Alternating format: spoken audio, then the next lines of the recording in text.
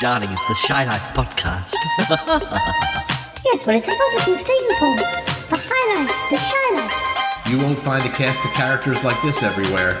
Hello, Paul. Delicious. This particular episode of the Shy Life is a little more abstract than usual. Oh, yippee. Okay, looks like the hairy guy is ready to record.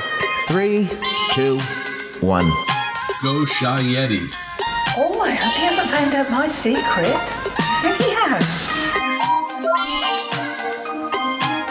Hello and welcome to yet another episode of the Shy Life podcast with me, Paul the Shy Yeti. How are you doing? I'm all right. Well, I won't stop long. We've got quite a busy episode and, lots has been said and I want to keep it in under 2 hours. Yes, I told you it's long. So yes, I've got a special guest. It's Nick, and when we come back after the music, he and I will be talking about, Home Sweet Home in different ways, sharing our stories from both our pasts, linked to the places where we lived. Yeah, I think you'll quite enjoy this. Let me run the theme music, and when I come back, we'll get chatting.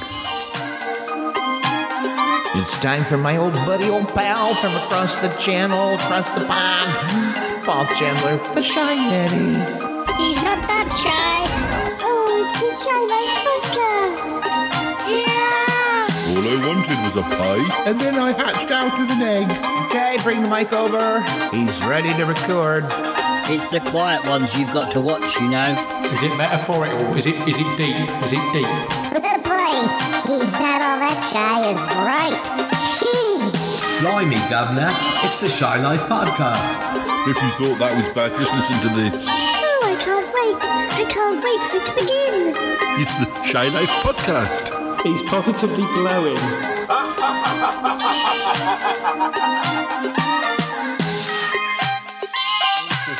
Talk about another subject in totally, well, not totally unrelated, because we spent a lot of time around your mum and dad's house when you lived there. But I think what I want to speak about is the different houses that we have both lived in. Yeah. And, particularly probably since we've moved out of home, because you only lived in a couple of houses before you left. That's right. I mean, you lived in them for quite a long time, but you and I was mainly in Mountfield House. Although I lived in a couple of other houses when I was too young to remember. Yeah. Because my parents built their house on what was waste ground in that village. And for years, when they were gardening, they used to dig up bottles and all sorts of things. But I think I wanted to perhaps discuss the houses we've lived in since we left home. Of course, I think you ought to kick off with this, because I actually left home nearly 10 years after you did. Even though you're 5 years younger than me. Yeah, I still feel I was shoved out into the wide world. Kicking and screaming. I'm just glad. I mean, it's a good and bad, situation. I didn't really. Well, I went to the university I chose. Wasn't it was probably a little bit of a mess, really, when it comes to how I ended up at university where I did. But it came out the right way, really. But I wasn't really sure what I wanted to do at university, because although I was really good at English, the English that I was good at wasn't. University courses tend to be English literature rather than English language. I'm sure there would have been something I could have done which would have been more creative, but I really did not want to go to university and do English literature, because I might have been okay at it or good at it, but I didn't enjoy that part of it. It never really occurred to me to be a librarian, even though it runs in the family. and I wanted to do media studies because it was the subject of the day that was very popular, but unfortunately it was so popular that it was like 3 A's at A-level, which I wasn't going to get. So, I mean, if somebody had said, have you considered librarian, it would have clicked. I probably would have gone for that sooner. But and they're actually, it's changed a bit, and I think some have closed and new ones have opened up. But I think if I'd have had more time to think about it, way. Yeah, Sutton Park could have been. It might not have happened, but it would. There were 3 or 4 I can think of key library schools, and they're all in different places, and it could have been quite different. Yeah. So there's Birmingham where I did go, and then there's Loughborough, which probably would have been a similar area, a little bit further, but it would have been a similar environment probably. But the two that are really quite different from each other. I could have gone to library school in Brighton, which is where Callum's sister went. So living in Brighton would have been different, and also that's quite a gay mecca. I might have come out sooner, but then there's also Aberystwyth. So that that's Wales, but it's also on the coast, and it's. I don't think I've ever been there. It's not the most accessible of Welsh locations. So that could have been a completely different situation, and I know people who went there.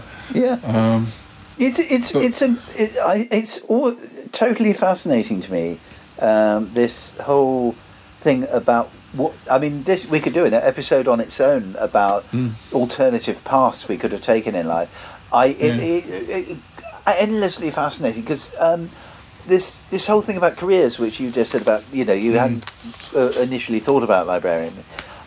When I think about my own situation and how I clicked with office admin so well, and yet it never occurred to me when I left school. I'd like to work in a shop or something. I quite like people and things like that.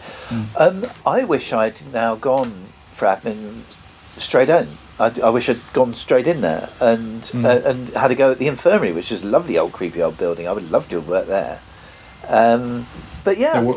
There was a point when I graduated where I saw a job in Oslo Hospital, and I could have ended up in the library there, but I can't remember if I didn't apply for it or whether I just didn't get an interview.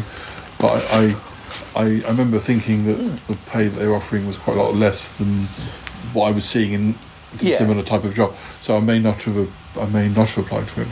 But going back to houses, I mean, so when I did get to go to Birmingham, it was quite short notice, and I wasn't going to go into Hall's residence, which actually I was relieved about, because the idea of being with lots of new faces did not appeal. Would have scared me. I mean, it probably would have been great, or maybe. I did do something a little bit more like that when I lived in a house with about 10 different people when I first moved to Camberley. But we'll come to that at some point. But yeah, I mean, when I was in Birmingham, I lived in 3 different houses, and you only visited one of them. But the first one, I was only there for the first and second terms of my first year, and that was when I was living with a family, and that was just down the road from Sutton Park. I feel like almost, because I although I came up to Sutton Park twice in your, but I think it was. One was just about when you were finishing university, and one is when you went back to live in somewhere. Yeah. And also, I feel I know the other places. I would have told. Yeah, I bet I took you to them or walked you past them. But also, because I'd seen the episodes on Sutton Park, I almost feel like there was one, because there was one where you were watching a horror film where the house was falling to pieces or something, and you stuck that on just after you left one of them. I got it. Yeah, I mean, it was nice. I mean, at least it was a little bit of a step. It was still kind of weird going to live in a house with a mum and dad and two kids who are probably under 10, who used to go into my bedroom and steal my jelly babies. You used to sort of turn up for meals and breakfast and everything, and they were very, very nice. And I had a nice little room, but I think perhaps I still had a bit more of an appetite than. So this is when I started thinking, what can I do with that? I don't have I don't think it was a situation where I could say, oh, can I pop this in your fridge? I kind of feel like that would have been an insult to how much they were giving me, sort of thing. Yeah. So the things I had in my room were things like pot noodles, where I could, and that's how I ended up making the jelly monster. I thought, I wonder if I could make a jelly in the pot from an old pot noodle. But unfortunately, even though you washed it, it still ended up. And then I thought, I'll put it on the windowsill at night, because it was sort of winter time. It'll probably be cold enough to make it freeze. It did do that, but it also still tasted of chicken and mushroom, even though it was like strawberry or whatever flavour, orange. I remember showing Keith the cliffhanger of that jelly and the blood vomit one, not the later. Cheaper versions, but with the two eyes on it, that caught on. It's a good thing I didn't block up their bathroom sink. I was going to say, I didn't realise you'd had the whole family in there with you. Presumably, when you did Sutton Park, that would have been either outside or you had to be kind of choose your moments, really. Well, the kids would have gone to school. The husband worked, and I can't remember if the wife worked, but she would have gone shopping and stuff. And there would have been days when I didn't have lectures, so probably just did it on a day when I knew I was in the house by myself. But I never went in the garden or anything. I remember that house was the first time I saw like a squirrel in all the times I lived in Charlton. I'd never really seen squirrels in the trees, but then I having breakfast, and I guess it was very close to Sutton Park. But the first time I saw a real live squirrel. That's amazing because you grew up in the countryside. Yeah, they don't seem to be. I've never seen many squirrels in that sort of. I don't know why. And we've got that massive tree in the back garden as well. We've got squirrels outside in our communal garden. Yeah. Well, speeding it up a bit, I had to leave quite around the Easter that year because there was a family emergency in their family, and they needed that room for. I think one or other of their mothers and father. I think the father had died, and the mother needed to come and live with them, so needed that room. So the same day it happened, I'll tell this story. I may have told it before. It's a day I'll never forget because I was woken up at 5 or 6. I don't know, very early in the morning by the mother saying, "There's been a family emergency. We're going to have to go away for a few days. So just help yourself from the fridge and all that sort of thing." But I'm afraid we can tell you now that we're going to have to say we can't. You'll have to move out at Easter. And so then I was like, oh, okay. So I was half awake when this was happening, and then I fell back to sleep. And the next thing I know, there's the sound of a helicopter. And when we're talking about a street that looks like something from Brookside, and I get up and I can't remember if I actually saw the villain. But I feel like I saw somebody leaping over a back fence or something. Anyway, there was a police helicopter in pursuit of somebody who was running through the back gardens of the houses. And I can't remember if I saw the person, whether I imagined that bit, but there was a police helicopter. So that was, well, boy, if one thing woke me up, then another woke me up, but then it must have been a day off because I went into town and bumped into my friend Phil and said, "Oh, I've just been told this."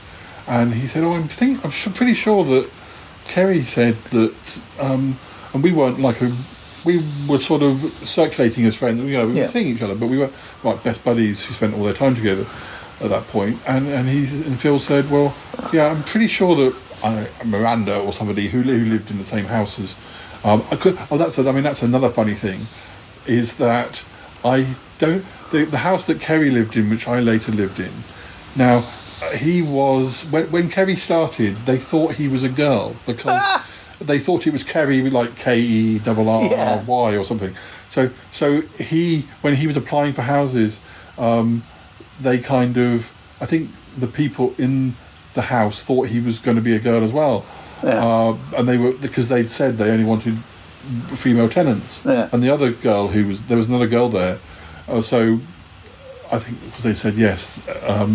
That they allowed him to stay, and then the girl moved out, and I think Kerry was able to say, well, I can get somebody to come and, I know you only wanted women, but I'm here and there's no other girls now, so could my friend move in? So I moved in for the last term of the first year, And then they said, we're not going to be renting next year. So we went and looked at one or two places. We went to a house which I feel reminds me of one of the houses you'll be telling us about. Your house where the stairs went up into the bedroom. Yeah. I feel like that's a sort of house that I saw, and I was like, "Oh, this is interesting." We weren't sure how it was going to work out, and we didn't get that one.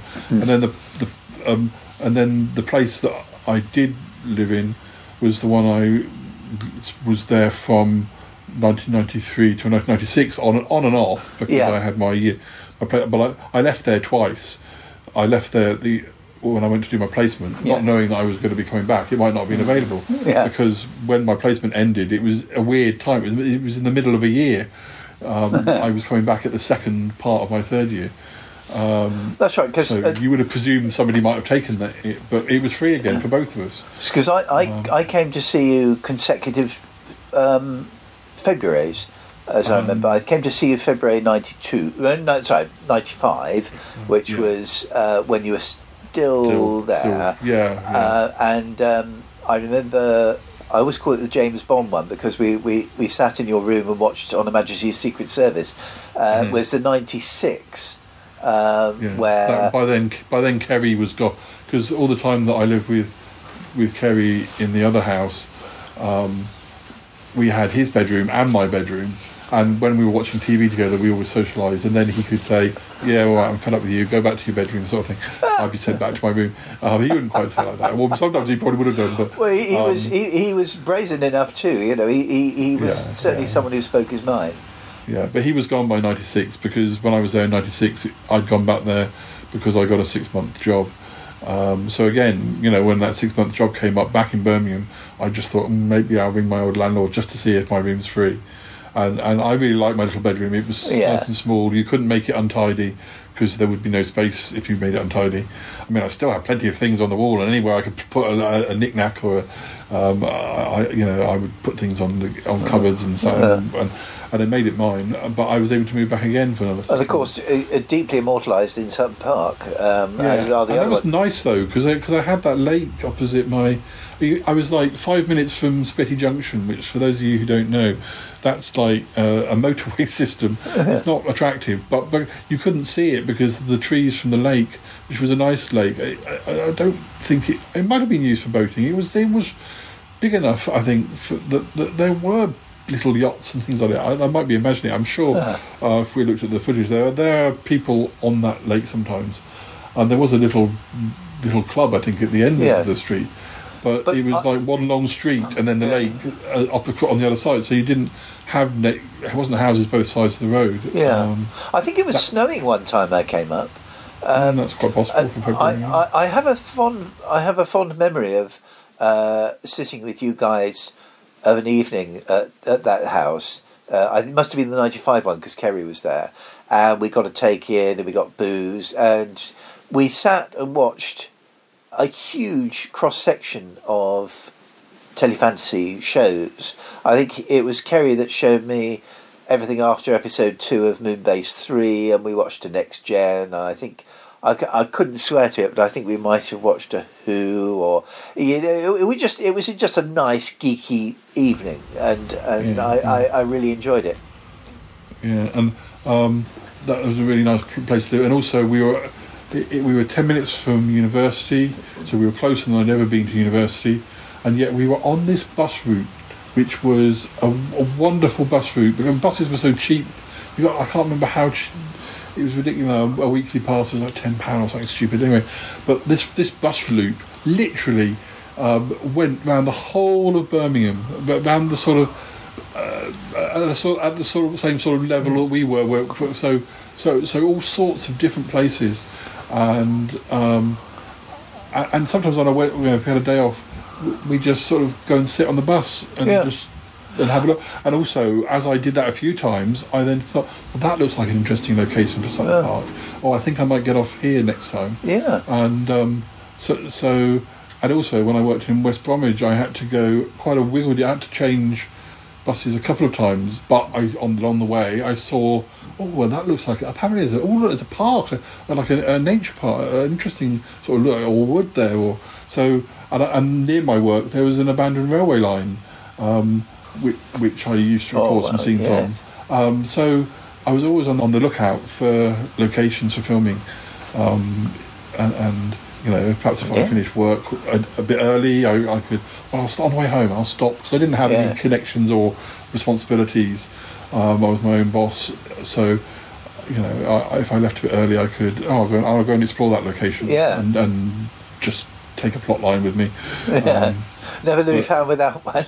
Well, then of course after that, so we're up to about 96. I moved to Camberley, where I met Callum, and sort of begun the reason that I've stayed in this area really.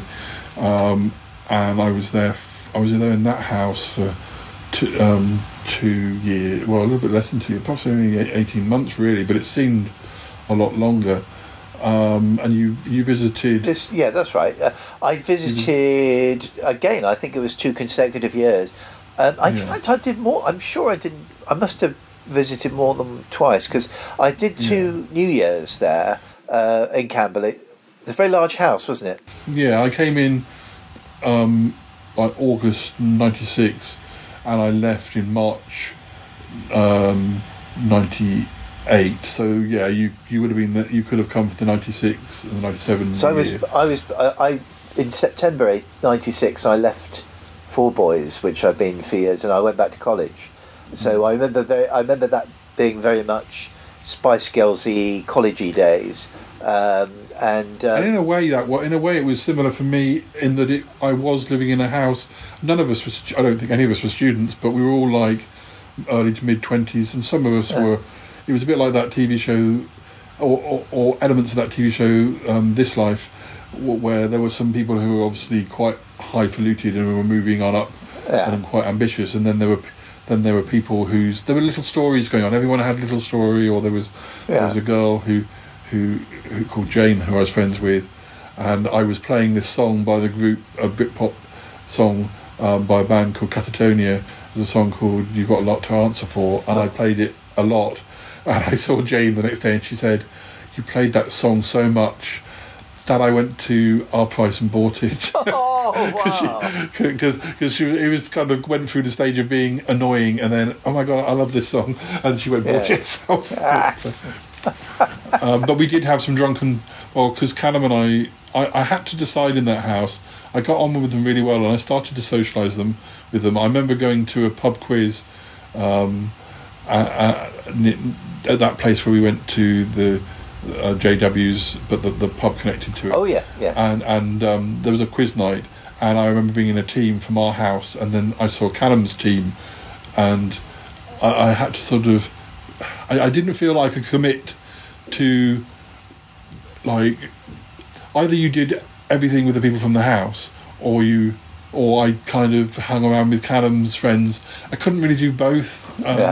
I didn't feel I could commit to both, and I thought the people in the house are going to come and go. They already had come and gone within the first few months, and thought if I'm friends with Callum, who I see at work, and who I've really got more in common with, at least particularly obviously Callum, then these people aren't moving away in any hurry. It's better to be friends with locals than it is with people who are just here because they're on their way up to a better. So I stopped doing things with people from the house, which I feel kind of bad about, really. But I had to kind of make a decision, really. It's inevitable, really, that you're going to gravitate towards. It's like a bit like you, me, and Danny. You know, I started out knowing Danny very well and hanging out with Danny very well. Over time, I gravitated more towards you, and you know, we clicked just a bit more. Yeah, and the other thing about living in that house was that if I hadn't lived in that house, I would have never met my friend George, who I don't see very often anymore. But he became a massive part of Sutton Park, and I would go as far as to say that if I hadn't met George, Sutton Park would probably have finished earlier than it had. Because I was I was starting, because I was doing so much with Callum in 96, I think it was late 96 where I broke my record of filming every day, which I'd probably kept for 2 or 3 years at that point. And it wasn't actually on purpose, it was because I went to a gig in Guildford to see the band Sleeper, and I didn't get to go home, or maybe I changed for the gig at Callum's house rather than at my house, so didn't go home and didn't think to record in the morning, which I'm before work, I'm pretty sure there would have been occasions where I did, but that day I didn't, and I think I thought I'd be back from Guildford sooner and be able to do my bit for that day, but one reason or another didn't get back till after midnight, and then so that was the first. And it was soon after that I met George, and I kind of had to work out how he fitted in, because he definitely didn't feel like, although, you know, Callum's group were welcoming to me, I'm sure they would have been welcoming to George, but he was more like George was more like my sci-fi friends, like you guys. Yeah. And I kind of felt, well, he really, if he fits anywhere, he fits in Sutton Park world, or for want of a better word. And so I got him into that, and his character, and he was very good with it. His character was you didn't know, he was a bit of an anti-hero. You didn't know whether he was good, he was bad. He had supernatural, he had powers, but you didn't quite know them. Yes. And that really inspired me. That's the most interesting sort of character anyway, really. I have to go, staying with that house, I do remember there was a club in Camberley where we spent New Year's Eve 96. The JW's one, yeah. JW, there we go. And it was New Year 96 and 97 consecutively, and I think there was I almost managed to I think I was the one who was invited back with somebody then, which would have been unheard of, really. It doesn't sort of thing that happens to me, but I don't think nothing came of it, but it was a nice romantic moment. But in 97 I remember getting off the train and you walking me back, you know, to the house and saying that you'd watched the Spice Girls film. Didn't you have a wasp's nest or something in there? Oh, yeah, we did. It was probably because my room. Well, that was a really nice room because it was like a little flat in itself. It was right at the top of the house. There was a mirror of it, the other end of the house, which was where George lived. So that's how we also kind of. If George had been in a different part of the house, I couldn't escape going past George's. There were different ways you could, because there was a back stairs and the main stairs, but the stairs up to the top floor I had to go past George's. So sometimes he'd lay in wait because he had insomnia and all sorts of things. He wasn't, so even if I'd been out late, he'd probably be up, and he'd sort of, if he'd hear the stairs, he kind of, want a coffee before, and he kind of dragged me into. We usually come into my room, and my room there was a bigger sort of front part, and then there was a back part with another door. That's right. So that was my bedroom. So I could have friends come and stay, and because I had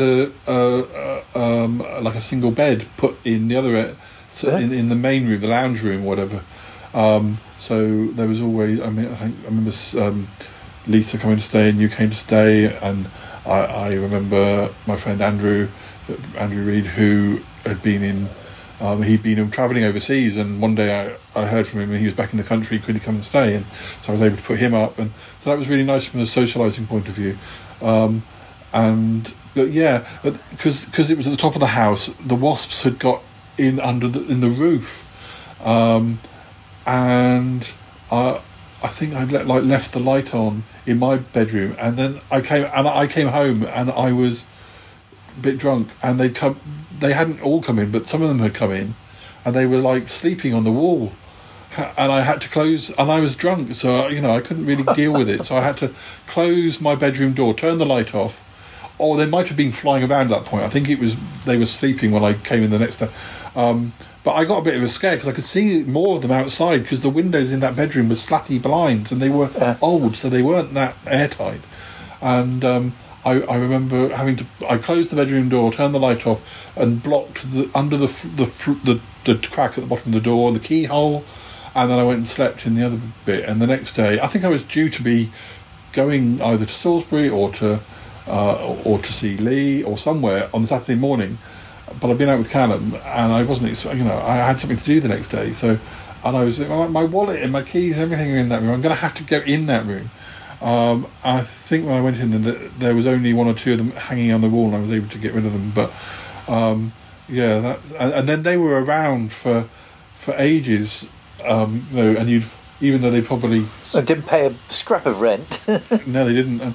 But I remember still, like, they were quite big wasps as well. They weren't these little ones. They were quite big ones. And I remember, I don't think I ever got stung. I did get stung at the library in Camberley when we were renovating it, because I was sort of wearing what I'm wearing today, like a T-shirt with a shirt but unbuttoned sort of over the top, and a wasp got under the folds of and then got scared. Anyway, but I never got stung in the house. But I remember as late as Christmas of whichever year that was, there was still the ends of those wasps you'd find sort of like in a corridor, and it was that was quite because we had a wasp at my parents' house. We had a wasp nest in the. And I eventually, about 10 years ago, I went in there, and I kind of got, when they were too old to go up and get anything anymore. I brought everything down, absolutely everything, and put it in my old bedroom for them. And there were still dead bodies of wasps from the nest that we'd had up there at one point, But no, that was a nice house. It was a nice house, and I remember the time I got pretty much without comparison, the time I got the most drunk. The only time I got drunk so much I can't tell you what happened. Yeah, was when I'd been out with Callum, and I came back and they were having, I'd been out. It was probably a Friday or Saturday night. I'd been out with Callum. We had however much we'd drunk then. Then we went to the JW's club. Yeah. And then we had more. I probably had a burger to soak up a bit. Yeah. But then usually I'd go home and go to bed. Well, when I get to the house, they're having a house party, and there's bottles of spirits, the worst possible thing. Just help yourself. And often when I came home, I would have coffee, like probably a sugary coffee, because it's like a bedtime drink, and it's like but somebody said, "Oh, have whichever spirit it is that is." That is very a coffee-based one. I've forgotten which one it is. Anyway. Yes. Yeah, I know the one. Yeah. That one. Yeah. It's the only time I've drunk it, because it's just never again. Anyway, I got very drunk. I remember body surfing down the stairs, and people plucking hairs from my legs to see if I would, what will happen if he, will he respond if we do that? And I don't know how. I literally don't know how bad I got. All I know is that, and I don't know how. I don't know if something nasty could have happened. I don't know if I could have, vomited in my sleep and choked or something. And the reason that didn't happen, is totally down to George. I think I was very, very ill, and I think I broke the banisters going up the back stairs. I leant on it too hard. I think he probably put me in the shower. I think he just looked after me till he thought I was safe. I do not know how bad it got. Yeah.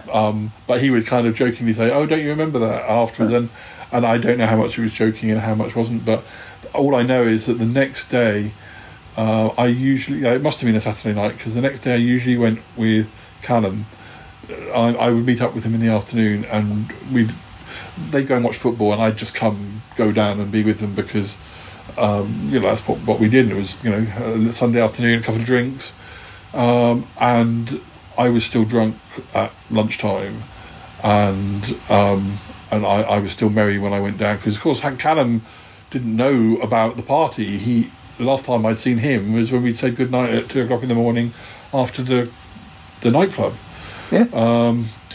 And I had to. I couldn't. I tried to have a drink, and I couldn't have a drink of alcohol, and so I just drank water, and that was fine. And I didn't know if I could risk eating, so on the way home, I bought this got me a reputation as well. I went and bought a McDonald's or a Burger King, and I didn't try and eat it, because I thought I don't know if this is going to be a good idea. But I do know that when I wake up tomorrow morning, I'm going to need something. Yeah. So I stuck the burger in the fridge, and then I ate it the next day, and that somehow got round our group of friends in Camberley, and our friend Cliff, who you met. Cliff, yes. Yeah, and you know how he would pick on something in a nice way, but make it into the thing that was you were that incident. You were that program. You were, you were personified. He used to call me Mr. Infomercial because we reminisced about public information films. So I don't think he remembered sort of take any notice about anything else about me apart from that. I got on, we had some great chats, but that was what we would talk about because so I can imagine. So I got known for the guy who ate leftover McDonald's. I was kind of like, well, in my defence, I have. But anyway, the whole rental thing with that place, the people who were renting it to us, like middleman company, they were fleecing the owners and not giving. They were charging us more than they were saying they were charging, and then it got to the stage, so they were kicked out, or at least they were. I mean, no, they were a company, so they would have. So we were then to pay the owners direct, and then some people in the house say, that's fine. We'll be the ones who collect, and then they did. But I think I said it's fine. I'll pay directly to the company still. But the people who were collecting the money didn't pay their rent. So then the owner sort of said, right, these people are out and these people can stay. And by this point, I think we decided that Callum and I were going to rent a place. And we looked in places like Guildford, and then we ended up in Woking. This is before I owned the place. And then, what year did you move out? I moved out in 2001. Okay, well, I'll just tell you about this house, and then we'll be up to your houses, and then I'll have nothing more to say anyway, because the last time I moved house was before the times you moved. So I lived in that house in Woking, which was a nice little, what do you call that sort of place where you come in, you got some stairs, but then you've got 2 floors. Maisonette? Maisonette, yeah. It's very your place in Woking. I love it. I think I got the vibe from you that it was the place you were most fond of. Am I right? I would have bought that place because, as I'll come to, the sad reason that I got to buy a house was. I'll come to that. So, but unfortunately, by the time I had that money, that if I'd had the money or the situation to buy, I might have afforded a house in the area. But by the time I had the money, the prices have gone up too much. So I had to look. Callum and I looking for somewhere to rent, and Callum and I looking, because even though I was buying the flat, Callum obviously came with me because I was blooming too much for chicken to go with myself. So we looked together both because obviously Callum was going to be living whatever I bought. But some of those type of things, because I can't remember how many places.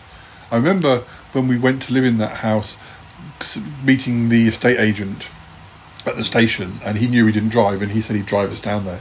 And because of the one-way system in Woking, it seemed to take ages to get to the flat, and we thought, blimey, don't have to do all this walk. But it turned out that the one-way system was the problem. There was a much quicker way to walk, so it wasn't a problem.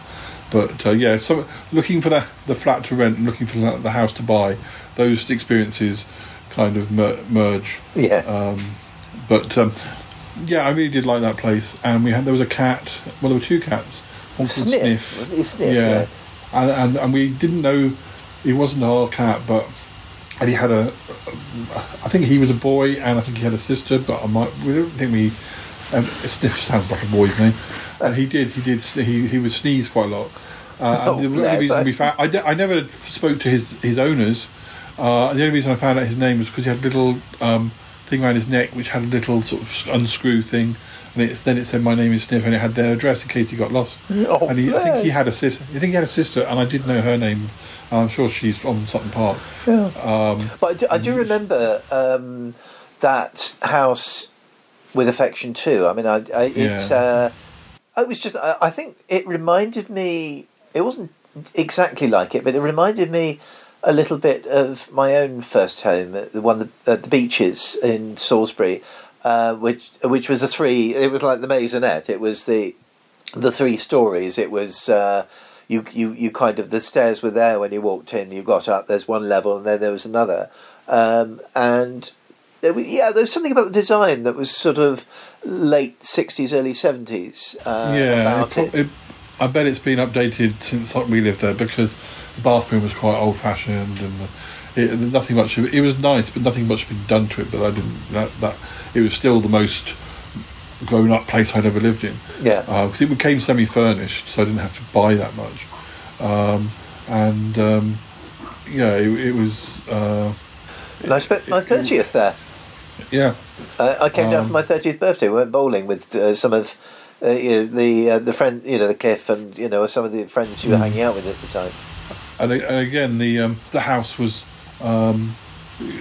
quite close to Alders Park. I explored the park, and then I discovered from the back of the park it went off into a footpath, which led to some woods, which then led to quite a lot of places to explore for filming. That's right. Yeah, I remember that. So there were lots of places around Woking that weren't the actual centre of Woking that were nice, like woods and all sorts of canal paths. Yeah, so much to explore, and of course we were clubbing then. There was just over the road from Woking Station. There was a club, an upstairs bit of somewhere that we went in quite a lot. I mean, I remember Julie, your friend Julie, dancing with us as well. There was always Ma Baker on the. There's certain clubs that always played certain tunes. When I used to go to Concord's nightclub, and they would always play "Oh What a Night," but they would always play Boney M's Ma Baker.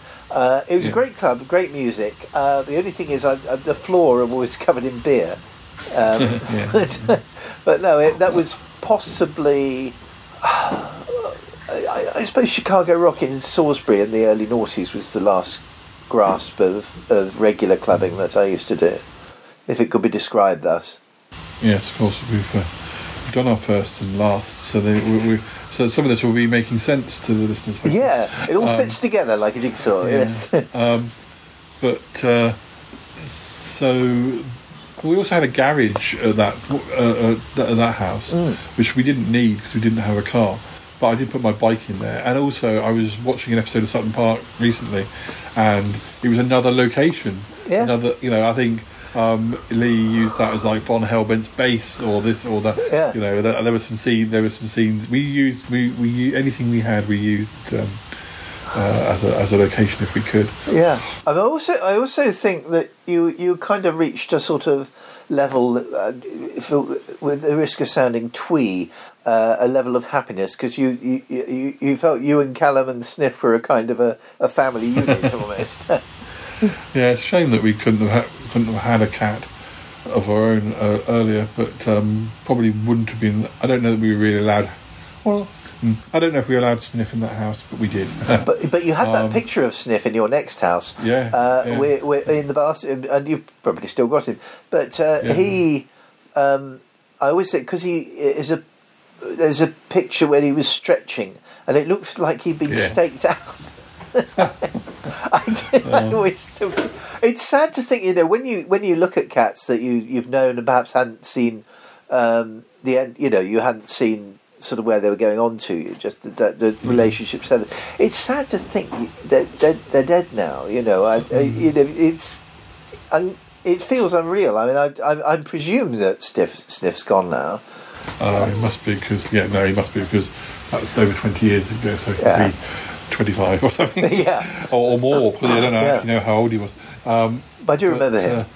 Well, the one thing I will say before we move to my final house, and then is to say it's funny because my last move is about the same time as your first.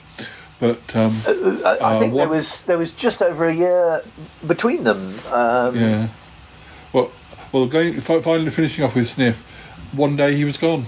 Yeah. And they were and I think the owners just moved away. So it wasn't a case of, look, we're moving out now, mate. It's been fun, No, I never spoke to, and Sniff never told me. Sniff never left me a message. He didn't write. He didn't ambiguous pussies. An email, and stuff. Yeah, he hasn't even turned up on bloody Facebook. No. But anyway, we've still got him on lots of videos. But so he's the nearest to the nearest I had to a Dealey before Dealey, but he wasn't mine. And then in '99, our mutual friend Roger died, and I was left some money which I was able to use as a deposit. So then, I think we were coming up to 2 years in that address, and I had to decide whether we were going to continue there or whether I was going to buy something and having that deposit. I think my parents were keen to steer me put it towards something you don't waste, don't have it vanish, because my brother had so the same amount of money, and he'd gone to live in America with his wife, or who became his wife. He went and lived there for 6 months, and then they got married, etc., etc.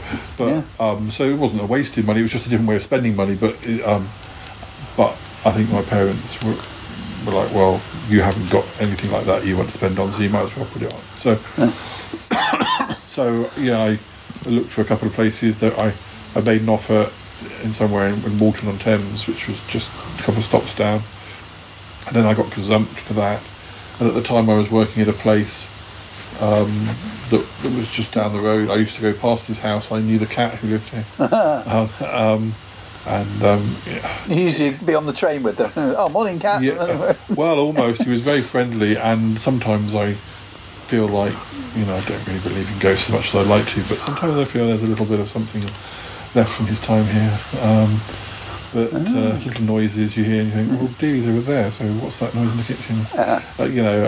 It's all flights of fancy, but so I knew this. I didn't actually know that the cat was from this house. I knew it was from somewhere around it because it literally was at the station. But I think I've talked about it before. But anyway, so I bought this place, and that was over 20 years ago now. I've had the bathroom changed once, the kitchen changed once. Well, everything needs changing again, though. I've had double glazing put in. I haven't done much as I could. But, I remember the first time I went round it. This would have been early in 2000, and I think George was there, and you were showing me around. I'm not actually even sure you'd moved in at that point, but. There were two things I remember. One is it used to be a car showroom, and your lounge. I don't know if it still does. It would dip as the bit where the cars went boom, boom. And the other thing was, I think presumably they'd had one last Christmas there because there was Christmas decorations, torn off Christmas decorations hanging from the ceilings. But very. Callum's bedroom, which is now my room, since Callum's had to move out, still has decoration from. I think they were. Yeah, it's got Pooh Bear on the wall. I think perhaps they're going to have. Pooh's been there for years, hasn't he? Yeah, I never did anything about it myself because I thought, well, if Callum wants to do something about it, then it's his room. He can do something about it, and he didn't. And now it's got to the stage where we're toying with the idea of moving back to Salisbury in probably when the mortgage is up, so probably in the next 4 or 5 years. Moving back to Salisbury so I can be closer to my parents and you. Well, really to be closer to you. Yeah, I mean, it's been a real adventure, really, because from that we're talking nearly 30 years. By the time you move out of Byfleet Newhall, it'd be 20 years. But I stayed many times in Byfleet. I've always thought it's quite a cosy place, and of course I went. We eventually. I'm going to jump the gun here, but we eventually went to ground floor, single floor, because of Ali's various problems, and I would struggle to live with anything else now. I think I really like the coziness. I like flat living, and I like the. I have more trouble. I have to a certain extent similar problems to Ali, and the ground floor flat is great, but then the only way to get to the railway station is a massive flight of stairs, and there were no lifts in the station. So I've got it's almost irrelevant that I'm on the ground floor now. To go anywhere, I have to go upstairs anyway. Yeah, so, but we stayed there quite some, but there were 2 or 3 months after you moved in, I met and was going out with Ali. and I think, sort of, as you know, in no time at all, we were staying over with you. And I always remember us sleeping on the floor we were sleeping on like a put-you-up thing on the ground, and you would always, in the morning, I would either be woken up by Clive, of course, the clock, who appeared many times in Sutton Park, or if you were listening to Bergerac. You get Dark up, Shadows. Or Dark Shadows. Bergerac and Dark Shadows, waking up to that. That was very much talking. Because the walls are very thin. Yes, we talked about our pirate days, but sort of days of getting copies of things. And for years, we'd been looking for the story Mamadoc for Ace of Wands. I remember there was a sort of nice throwback to that, because you stuck on I think the sound was pretty non-existent, but we sat through a really dodgy copy of Mamadoc, because we thought, whoa, yeah, we did. There was a time when we didn't think this existed. And then that tape that we featured in at this time of recording, it's only just come out, but the 2001 is it Sutton Park? Is it not Sutton Park tape? Has one of your early-ish. I would have been there by about 9 months or so, and you probably had been before, but I happened. But then we were actually doing Sutton Park at the time, so by 2001 we weren't officially. No. And there's some footage of you both coming to stay, and then us going to Kingston on Thames. Absolutely. Which I'd completely forgotten. I don't remember that at all. I remember because Ali was with me. Sutton Park was still going strong when Ali was on the scene, so she features in some episodes from the summer of 2000. Yeah. And then, so sometime during 2001, you two moved in together. No, it was the year after. Actually, I actually moved out a whole year before we moved in together. What happened was, to be honest, I heard. I suppose I'd been. It's a difficult one, this one, because temperamentally, I wanted my independence. By my 20s, it was I got my own telly, got my own video. I basically spent most of my 20s in my room, and the first time it was mooted that I would move out, I think Warren was having trouble at home, and he around about 88, and he was sort of saying, "Would you consider moving in?" Now, with me at a place, it was just a sort of shot in the dark at the time, and I remember thinking what an exciting idea that was, and how grown up. And I'm not actually sure whether at the age of what I was then, 19, whether I would have been mature enough to cope with it, or and sort of foot the bills or anything. But it felt, yeah. It was that grown-up step. The next thing, nothing came of it until, because of course I was on very low wage at the time. So, the next time I had a flirt with the possibility of moving out was 94, when I started sort of looking around a bit, and there was some. I won't say the area because it would be unfair, but in Salisbury there was an area where I looked at a place. There was 2 other guys living there. And the kind of places I'd been courting, I knew a dodgy roll-up when I saw one. I'm not actually sure I want to be involved in this, and that put me off for some years. By 2000, I had a job that paid reasonably. Obviously, I had a girlfriend, and I was 31, and was that 31? No, I was 32.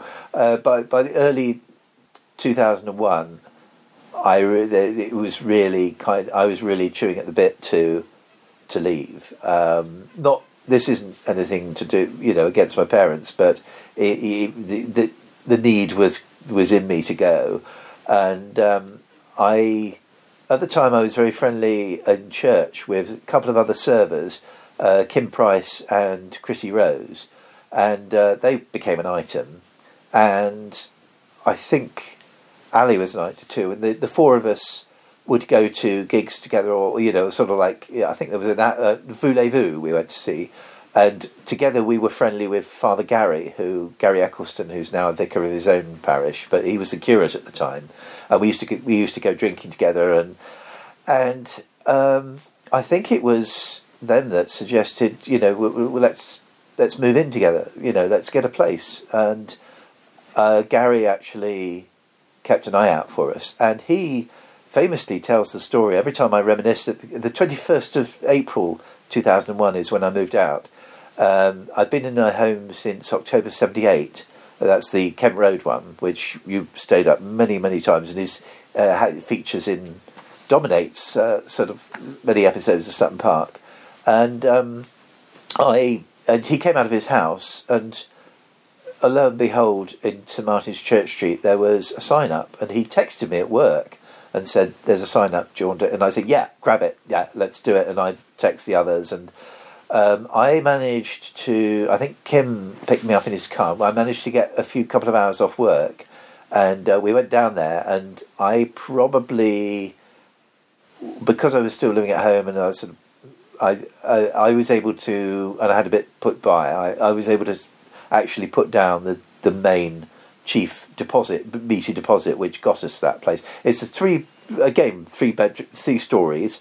You had the bottom one, you got the middle one, and then you kind of had an attic room, and it was agreed that I would have the attic room. I was rather taken with the attic room because I thought it was rather serendipitous. You walked up and you think you're going up into the loft, and it's actually a bedroom there, and I fell for it straight away. And Ali's brothers moved me in on the 21st of April 2001, and it was just so nice to have my own space and carve this existence that really I should have. If I'd gone to university, I probably would have felt trapped by having to do this, and maybe not ready. But 2001, I was more than ready to, and I think it would have. I wish it had happened earlier, because I think I enjoyed it so much. I was, funnily enough, even though I was paying rent, and my parents sort of they were almost over generous about me when the rent, because I paid a pittance, I paid towards the bills or whatever, but, and I think it was a bit of a bubble existence. And even though I was kind of contributing towards the bills, a three-way split meant that I actually, for some reason, I had more disposable income. And so Ali's, as I say, I've got a video of it, but Ali's brothers moved me in, and I remember when I was was I the first person to move in? I think, yeah, because it was on a Thursday. I was the first person to move in, and I sat on my own. This put you up. I think my panda bed chair was the only piece of furniture I brought with me. I think there was my single bed was that went in the spare room and became Chrissy's bed, and the others moved in within a few days, and it was interesting. They had some sort of messy habits that perhaps irked a bit, but we were three different people, and there was a few. We went to the cinema together. We got take-ins together. I think it was I was very taken with the kitchen. I've always felt my sisters had the lion's share of the good, decent kitchens, but that was the best one. Apart from the wall needed damp proofing. I also think that St Martin's Church Street had the best landlord. Landlords can be delightful, but they're a bit lazy. And Reverend Gordon Watts, who was my landlord there, he was a prison priest, and if he wanted anything done, he got it done. If the windows needed done, he'd get it done. That was rare, and it could get colder at night. But really, I've got very fond memories of St Martin's Church. I still have dreams about being back there, and of course, I remember feeling a bit protective, a bit sort of, because it was your first.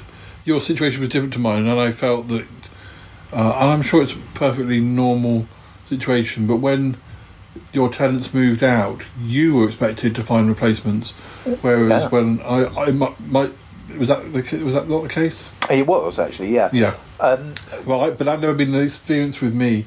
Although I'd only ever lived in one house that was like that. When I was in Birmingham, our landlord lived in the same house. I think his partner had another house, but if one of us moved out, we didn't. He would have to find I remember thinking, well, that's quite tough trying to find. It was a nice year. I mean, that I was going to do. I wrote Smile Again in that year, and so you had space and thing to write, and also although we were very different people with very different interests, and of course they had this ugly sideboard which kind of all sorts of junk was thrown onto. Right from day one, I offered to coordinate the bills. So when the bills came in, I kind of got money off the others and paid them, so they're in my name. That has always been the case. It is to this day. I just like conscientiously. I like to know that things are paid. I've always been very that's my dad coming out at me. The only problem we had with that is they insisted on getting some newspapers, and they were very slow at paying the tollgate stores, which of course years and years and years before I had bought all my look-ins from, and there was a rather cantankerous proprietor who would be giving me a hard time, and I thought, well, I not one of these is one of mine. Don't shoot the messenger, mush. But really, it was the other thing was as you're probably aware, I'm kind of an immensely sentimental person, and I had St Martin's Church. It fitted us because we were St Martin's servers. Gary used to come round every day, but it was back in my home hemisphere. I grew up in Tollgate Road. It was just off Tollgate Road. Church was 30 seconds walk away, and it was it was a really and you could. It had a nice little garden which was reminiscent of the beaches. So it was a step forward, but it was also a nice harkening back. I was just very happy there. And what happened? We had a year there, and during which Chris and Kim, obviously, they wanted to get their own place and move on. I think Kim changed jobs, so they were moving out of the area. I said, they sort of said to me, and I have to. The other thing was I've got some nice videos of that the Christmas that year, because it was around the time Andrew Dexter and I did video messages, so I've got some nice footage of that. Chrissy died in 2006. We believe that she took her own life, but the people that know about it don't really want to talk about it. So I've never heard the full story, but very, very tragic. She was only 25, and so I am glad about that year I had where she was there. She was quite fiery and opinionated, but a lot of fun, and we made a good bunch of amigos. I don't think we had the legs to go on and on and on, and I don't think we would have wanted to. But anyway, yeah. So just after Christmas, they said, "Look, we got the place. We're going to move out." And for that evening, I kind of had a complete flip round of I thought, "Oh right, I've got space. We need to get some people in, and quick, And I was a bit worried. And when I went to bed, I thought, wait a minute. If they're gone, we can get rid of that ugly sideboard. We can actually do the washing up on time. We could do this. We could do that.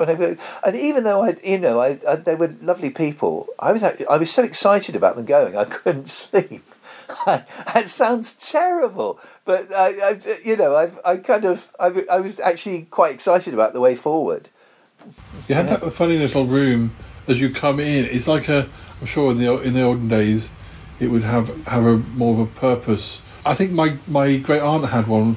You have she had a dining room or a living room if you had visitors, and then there was a more cosy. Yes. What one? That's right. Behind, The reception. which she didn't take. Yeah. Which for my aunt was also her dining room, but when the dining room wasn't up, that was her. That was where she. That's right. What she one could look would out call onto it the a garden and reception stuff. room. Yeah, And that was nice. And everybody ignored the front room. And they, during the Chrissy and Kim era, they didn't really know what to do with it. I think eventually, at one point, a telly went in there. But everybody gravitated to what we call the snug, which was, as you say, the back room, which there was a nice little yard in the back garden to lead in the part of the back garden, which I was very fond of too. And we had some good summer parties. We did, yeah. In the garden and stuff. That, of all the places I've lived, St Martin's Church Street is the one that lent itself to good parties, and we had many good parties at that place. I'd been seeing Ali for nearly 2 years then, and I said, "Well, do you want to come and making up the third person?" It was kind of, first and foremost, it was getting somebody in. It wasn't actually. I wasn't kind of thinking, let's take our relationship one step further, but one thing led logically into another, and she said yes, and her parents were having 4 kids at home. They were more than happy to have one leave at last. They were almost too enthusiastic. They sort of, it wasn't a case of, "Do you sure you know what you're doing?" It was a case of, right, well, if your stuff's not out by, hang on a minute, and of course she had to go through a vetting process with the letting agent, so luckily she passed it, and I've got this wonderful photograph from March. The 22nd of March 2002, the day she moved in, with Grill, who you know very well for staying over with me, and I am actually leant against as we speak. He's a massive gorilla. Grill, yeah, and a very large. My bedfellow. That's right. He was a gorilla that was originally a normal toy, and Ali's gran filled him with a beanbag and made him huge. And he came from her bedroom, and suddenly a house became a home. There was a lot of nice, cosy stuff that, and it was the beginning of the beginning for Ali and I. It was really a place of our own. Now, to make it financially viable, we did need a third person.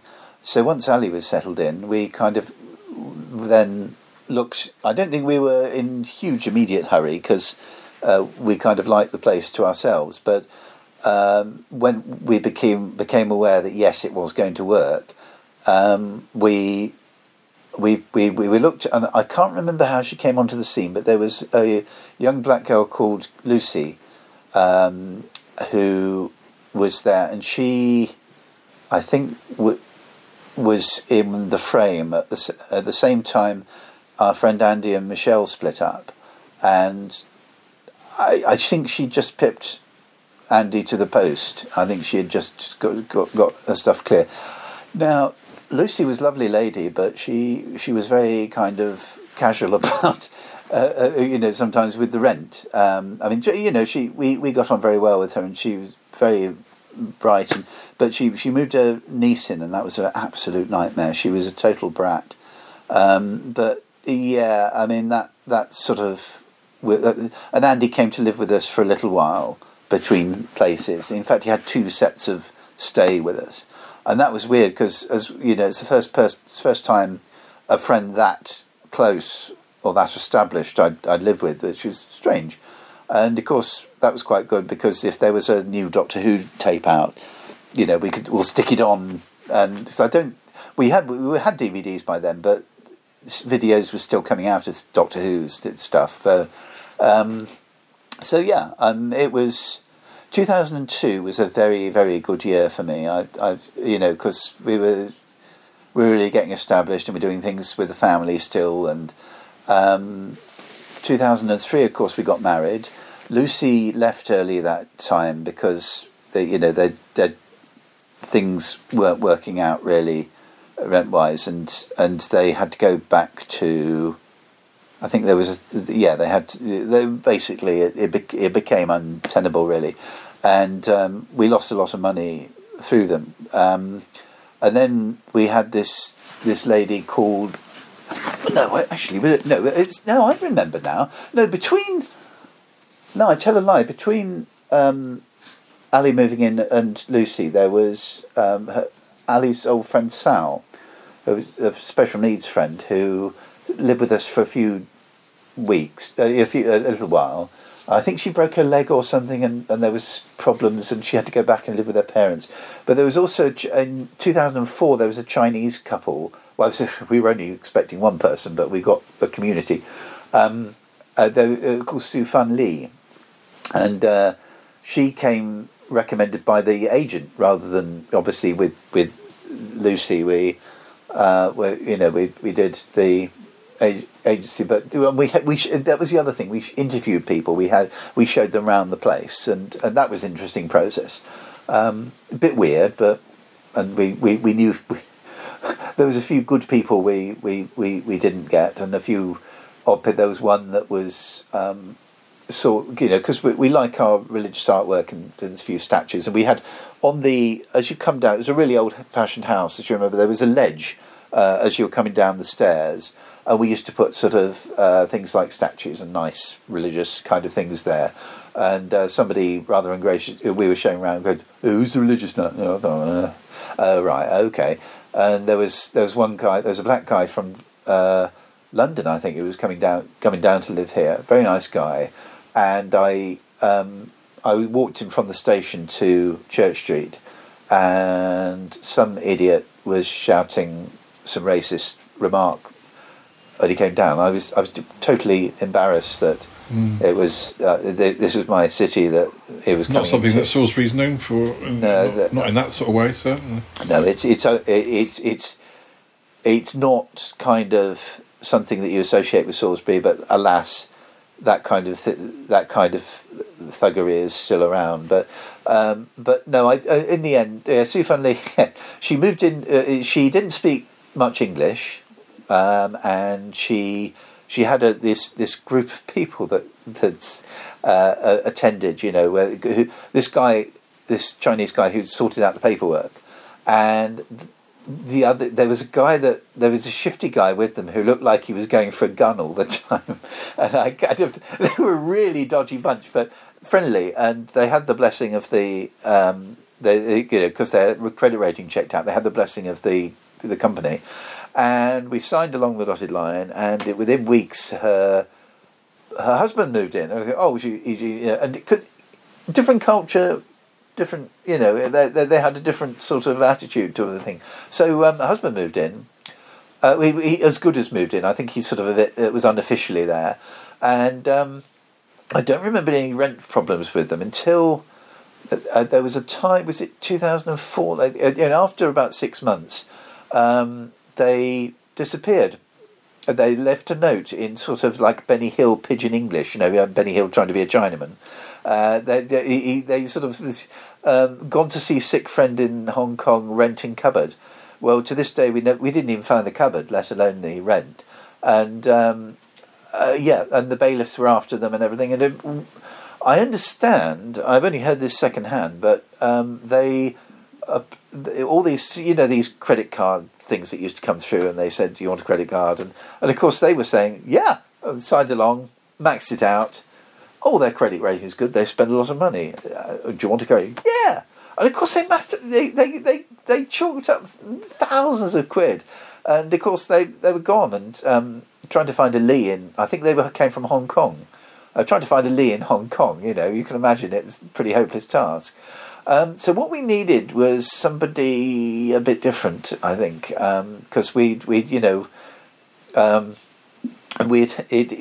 that little room had become, well, it was Chrissy's room, then it was Lucy's room, and she had various friends staying, and you had this community, and I always remember with Su Fan Lee, she had some Hong Kong friends round, and they'd be watching a Oriental I don't wish to sound effect, whatever the right word term is, but an Eastern video with Eastern subtitles, because of course there's so many different dialects, and it was a bit like Monkey. It was very cheaply made and sort of fantasy based, and so we at the time Ali was working with Grail Gourmet as a trolley dolly, as they say, and there was a guy with a moustache. He looked a bit like the second in command in Eye for the Engine, with the droopy moustache and the uniform.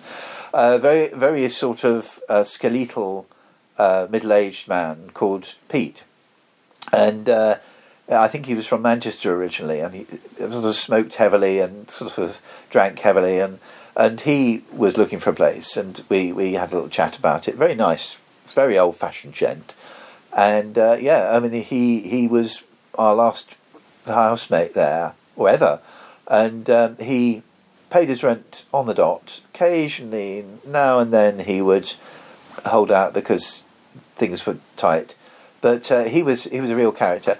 He smelt a bit. He had a nasty habit of getting up in the middle of the night with absolutely not a stitch on. Oh, God. I remember. It was not a pretty sight.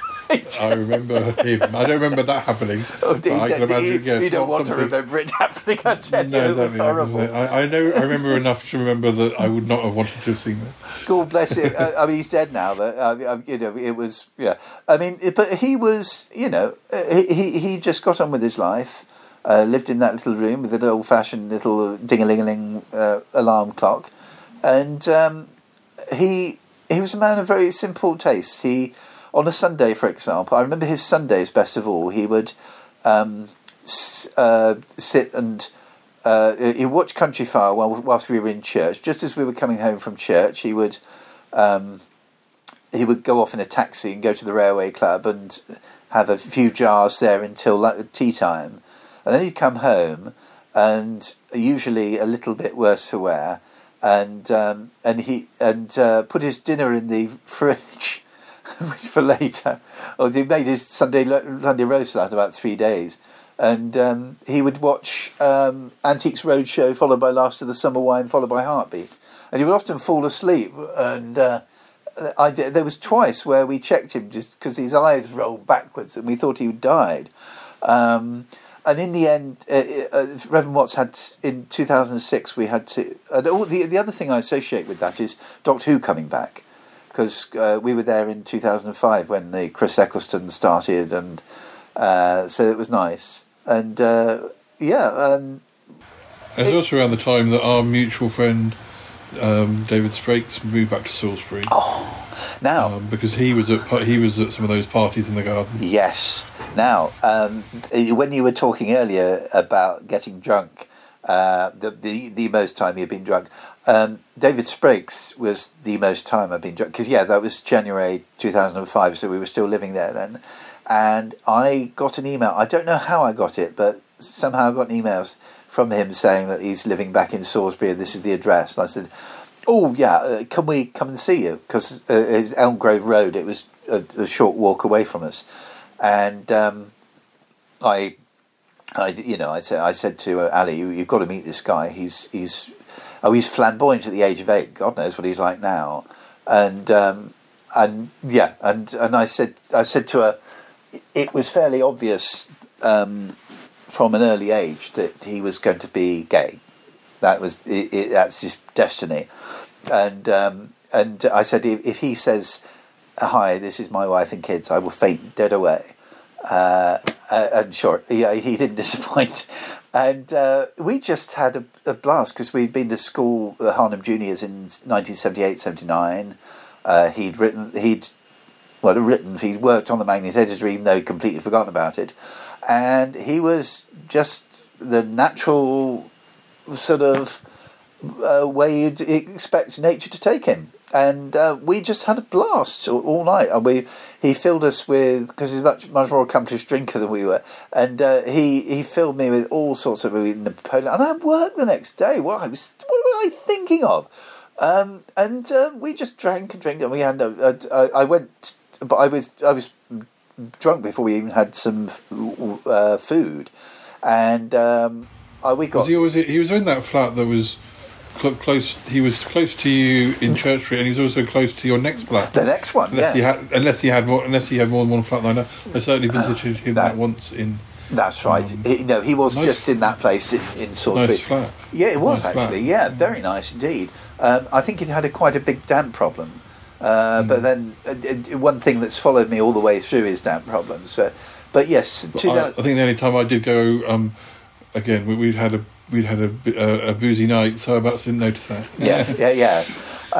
So yes, he was part of the party scenes, and because he's in Dubai now, and I don't know whether I'll probably see him on Skype or I'm still on Facebook with him, but I miss his presence at parties. I've had parties since, and they've not had that same buzz that we had with Church Street. And I videoed them, and I'm so glad I videoed them, because he's there looking at the record collection and I used to have a cookie jar in the shape of K9, which unfortunately got smashed, and I've got a picture of him enthusiasing over that, and of course with New Who we were able to sit and watch episodes with him, and which was terribly exciting, because we would watch Doctor Who in the 70s, and we would talk about it in the playground, but actually sitting and watching with him was very good, and 2006, unfortunately, Reverend Watts was made redundant. He had to sell the house, and obviously Ali has a problem with her arthritis, even long before the stroke. And she was having falls in the corridor because there was 3 stories. She she sort of consistently had the middle room, which was very, very warm and cosy. And I would often go down. We'd swap beds, and the thing is with Church Street, that's house. I see it pretty well every week now, because I go past there on my way home from work and everything, so I see what it's looked like now, and it's nice to see it still cared for. And I think I slept in every single room in that house for one reason or another. Well, at least the bedrooms. Yeah, I was going to say the only thing I think the downfall of that place was the bathroom, which had a carpeted floor, which is no good for a bathroom, and it was too squidgy and squaddly. And I think also those were the days when Ali and I used to have joint baths, and I think we were kind of like our weight sort of something popped in the plumbing, and the water used to seep through, and I thought, oh, what's that? It was like, maybe it was because the both of us were in there. So, but no, we did start looking, and I think we realised that because of the falls and things, we had to go single floor, ground floor, for our own sake. And it was interesting. I think it was a positive feeling looking, and I think it was that. Was it that one? There was 2 separate occasions where we looked at places in the beaches where I grew up, because it was more out of curiosity than the burning desire to move back there. And one of them was like 3 floors, quite narrow, wouldn't have been any good for Ali. And the other place, which was much later, where we actually were looking to buy, was a place I used to look up at as a kid and wonder what it was like. And actually, it was quite pokey inside, and I was quite proud of myself that for all my sentiment, and I think with that place, they were actually hoping that we would buy. Were I a single person, I probably would have done, but it would have been no good to Ali whatsoever, and a bit pokey as a kitchen. But anyway, we lived in Cleveland Flats, which was our first feeling of flat living, because we were ground floor, first floor. I remember us going to see several places, and we saw there, and I remember looking round, and our next landlord was a guy called Eddie, and he was much more a wheeler dealer, sort of bit of a builder by trade, but he was a little bit of a rogue, and he would. Again, even bigger damp problem, but there you go. But no, I remember looking around it, and Ali turned to me with tears in her eyes and said, "I think we found our place." And I thought, "Oh, that's good enough for me." And it was a nice flat. It didn't have a back door, which was a little disconcerting, but it was. And also, we had to think. We had having established 3 floors in the 5 years we were there at Church Street, we had to think smaller, and we had to reduce the stuff we had, and eventually you kind of get used to that, and you kind of I know you could do this and that, and we've been boxing clever ever since, because we've lived with there's 2 subsequent places we've lived. It's always been ground floor. Living room is very nice. Yeah, I can picture it still, but I don't have that many memories of it, except the one time I do remember getting teary at the end of season 2 of the new Doctor Who. Oh yeah. When Rose and the Doctor get split up, and there were quite a few people listening, like in the room. There were. The thing is with that, not so much now, because my Who friends don't really, I've got a bit more of a not so close relationship with the programme. I think back then I wouldn't say I was as enthusiastic as some of our friends about it, but I tried to make each episode a bit of an occasion and get a different friend round, and even, so for something like David Tennant's first season, for example, I'm actually very nostalgic about. Although I knew very little about pop by then, there are certain songs that remind me of David Tennant's, especially Scissor Sisters. It was, I always associate Cleveland Flats with the David Tennant years, because I think he left just after we left, and Runaway Bride went out just about 4 months before we moved in, and so we watched pretty well most of Tennant's era in Cleveland Flats, and yes, Keith and Elaine had a big sort of get together for the season finale for Christopher Eccleston's first season, only season, and which we both went to.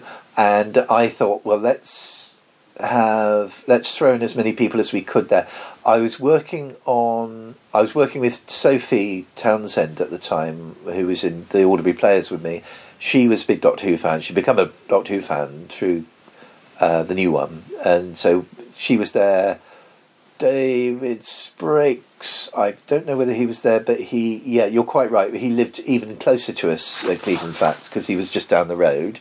In fact, there was one, he watched the Rise of the Cybermen, or was it Age of Steel, that's right. We watched that on Eurovision night, and I was just expecting him to, because we would go to, there was talk about us doing a Key to Time one, because that was the season when we were at school together, and it was Eurovision night. Of course, we watched the Tennant episode, and then I said, "We're going to stick on Key to Time now," and he goes, "Oh no, darling, it's Eurovision," and I know that was quite an experience.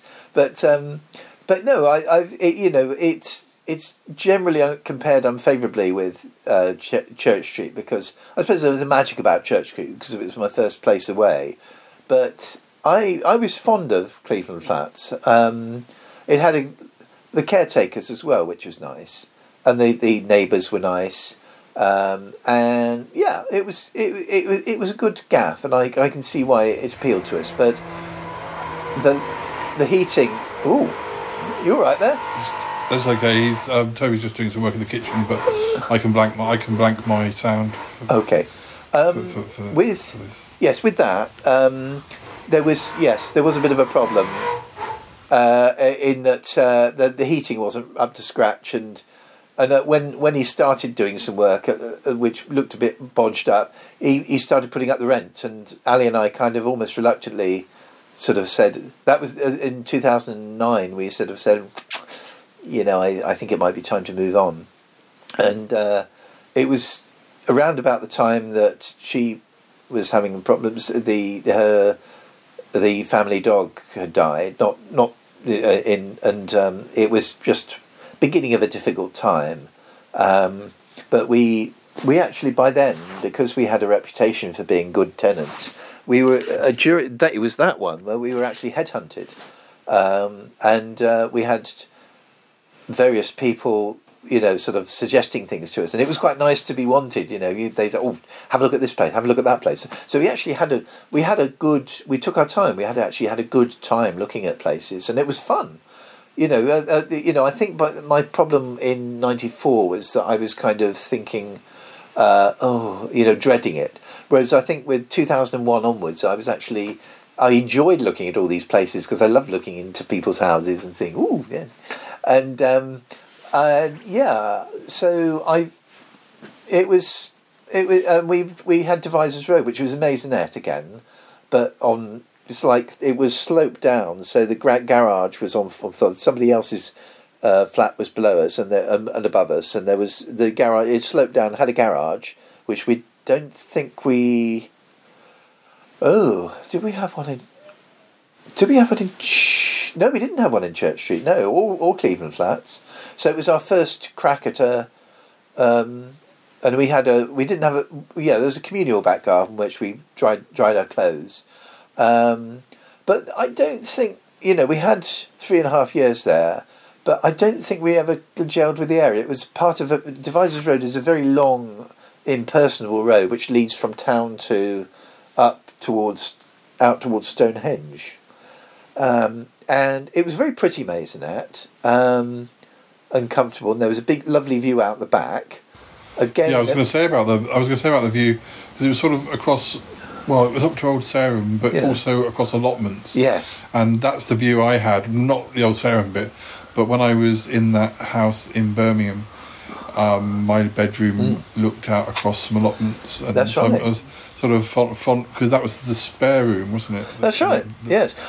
So I always remember that. Our spare rooms got better and better. Obviously, we had various spare bedrooms, but nothing we could actually make our own that was cosy and had records and books and things like that. We've always tried to perfect a snug of our own, and. Cleveland Flats, we had a very small spare room, which almost certainly would have stayed in for a few times, and we put in a little sofa there, which wasn't very good. We ordered it from Argos, and I think it was a bit crap. But we started the beginnings of. We had books in there, and in Devizes Road we had a better one, a bigger one.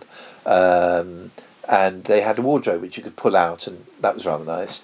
But I think it was the circumstances as well. There was a lot that went wrong during those years, it was a slightly depressing end of town, and yes, it was. It just our heart, I think, was on the other side of the city, the Milford side, as it were, and. Near a church, and we were starting towards the end of our time. We were starting to go back to the Dust Hole, which was the pub I grew up next door to, and we were kind of semi-regulars even before we moved out. And Devizes Road, we did have a little bit. We came into a little bit of money because Ali's gran died, and we thought, it's a vibe. There were certain things that happened. Unfortunate things in the family, unfortunate things between the two of us that we needed to put behind us, and we both wanted to move nearer St Martin's, and we just made the we spent all our time looking at places we were going to buy. It didn't work out, but we found here with Shady Bower. And before we moved to here, sorry. I just wanted to mention that. It was around this time that I started having a bit more of a video presence again.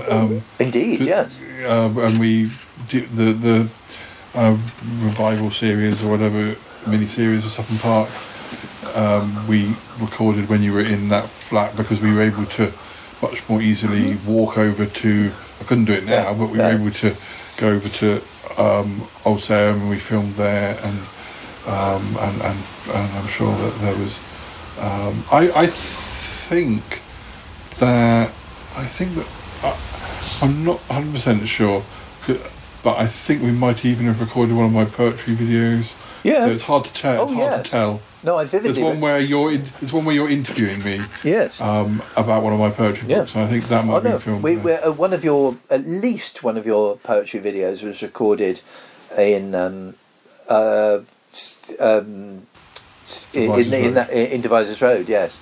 I also think we had some rather thuggish neighbours. We've been really useful. We had lovely neighbours one side, which included our elderly landlady, whose son generally ran the most part of it. And we also had a charming elderly couple who was an ex-Marine, bless him. He was a little old man by then, but he still had. We had several heavy snow showers during Devizes Road, and we were shoveling snow, the pair of us. He was about 85 at the time, and I was in my early 40s. But it was just it was a cold and difficult few years, and we both wanted to be somewhere else. So, but it was a very, very pleasant maisonette. You couldn't afford. The loo was a bit. Again, the bathroom in Cleveland Flats had been absolutely on the money. It was my favourite, but it was favourite loo that we lived in, and it was just nice and spacious, and you had a shower, and everything was in the right place, if you know what I mean.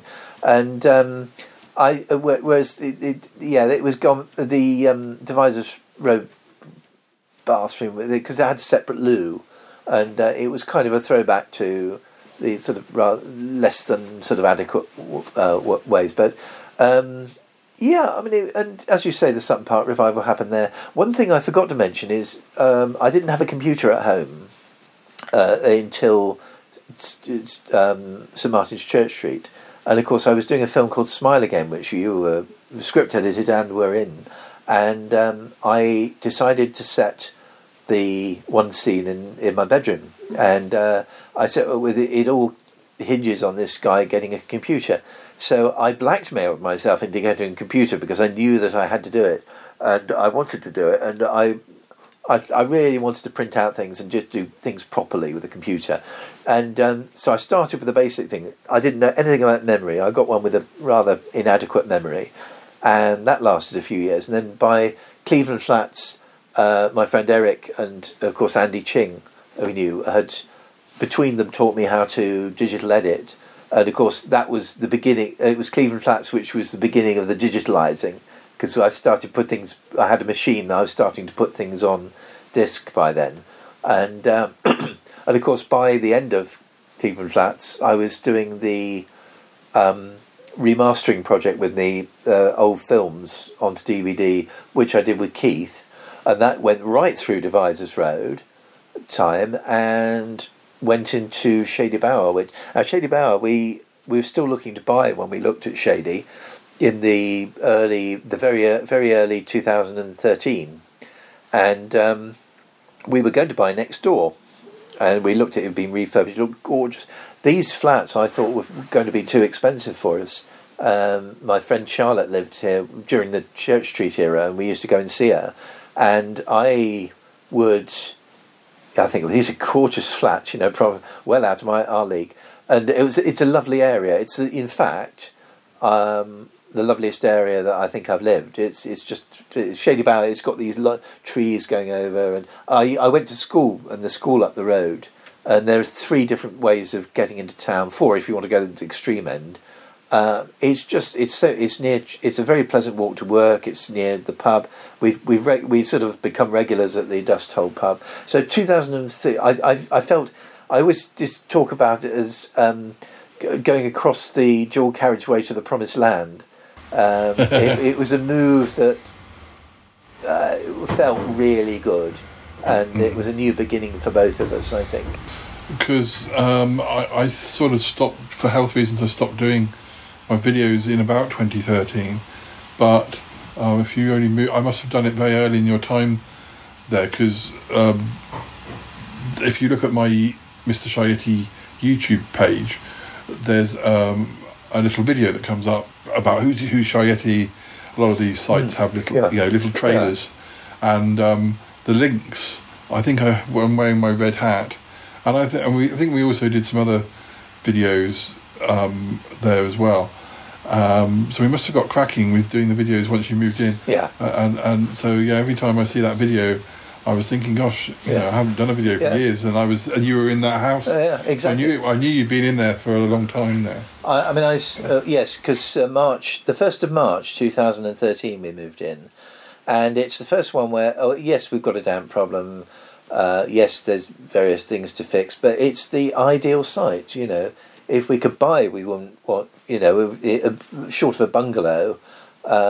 We couldn't wish for anything better, really. And in terms of the spare room thing, even though we've obviously Ali's inherited her dad's TUC archive, I've inherited bits and bobs from my parents who both died during the Shady era, and it's still a nice place to, you know, we still chill out here, and it's a good.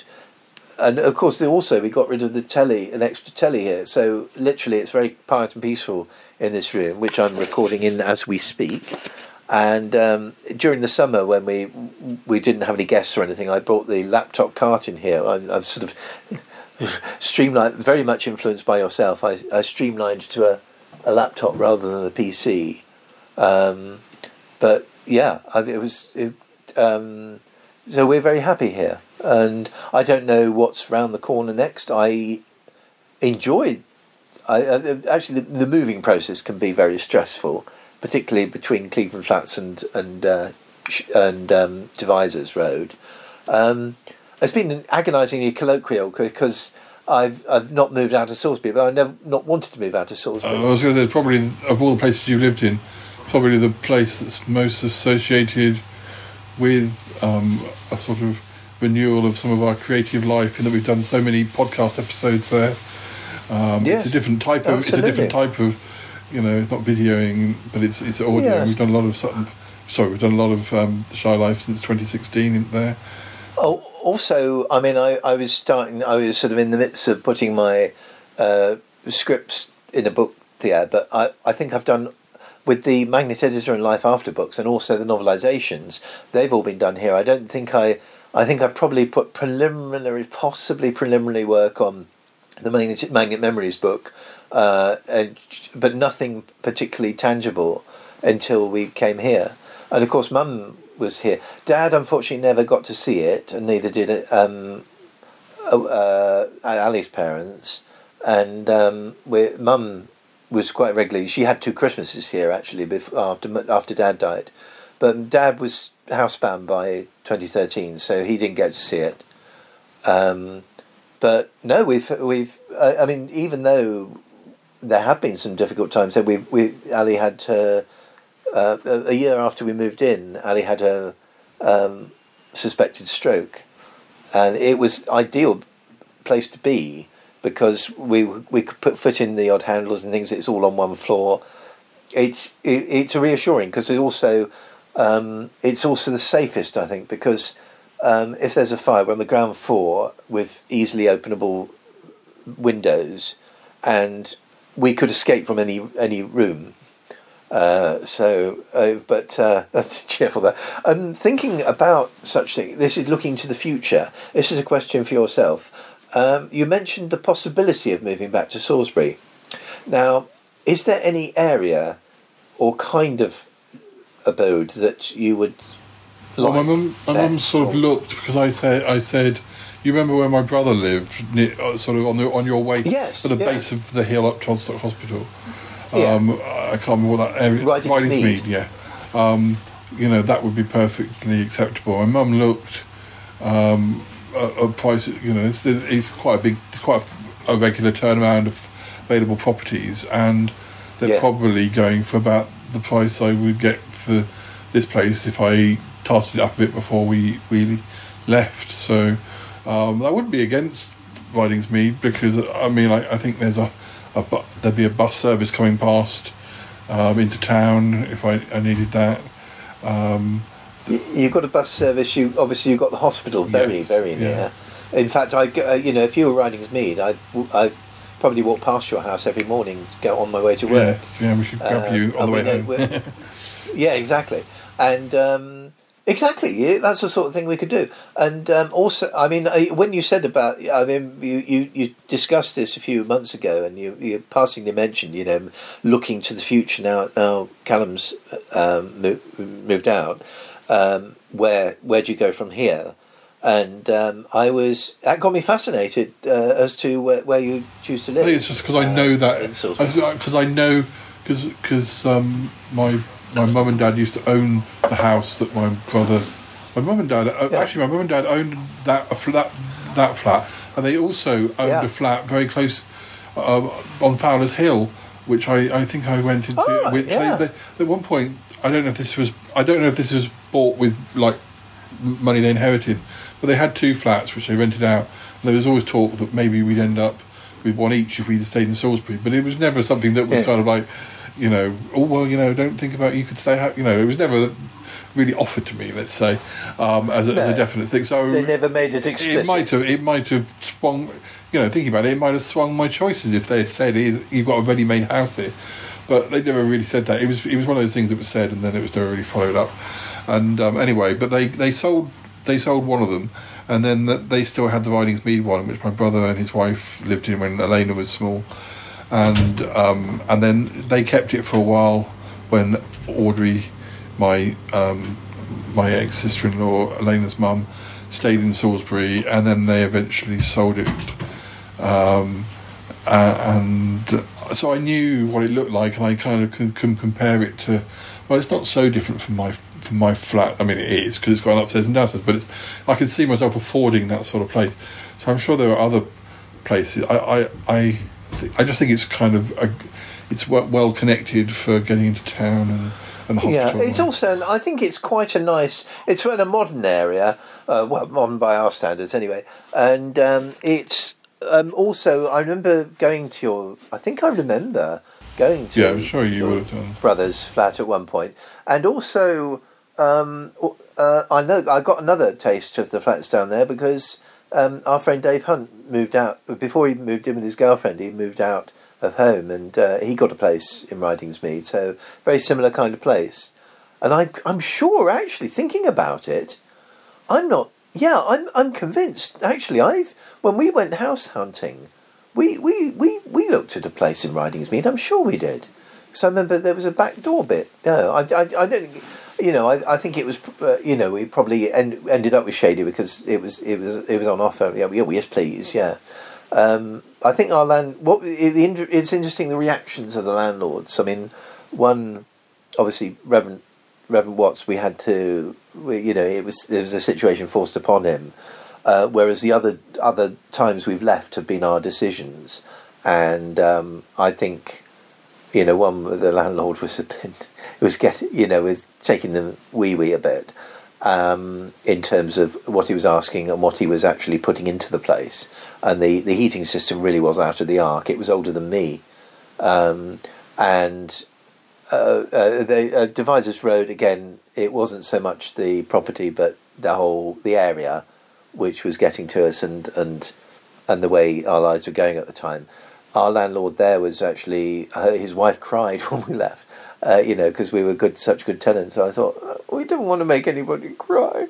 But it's just so nice and such a perfect area where we are now. And also, I mean, you'd be...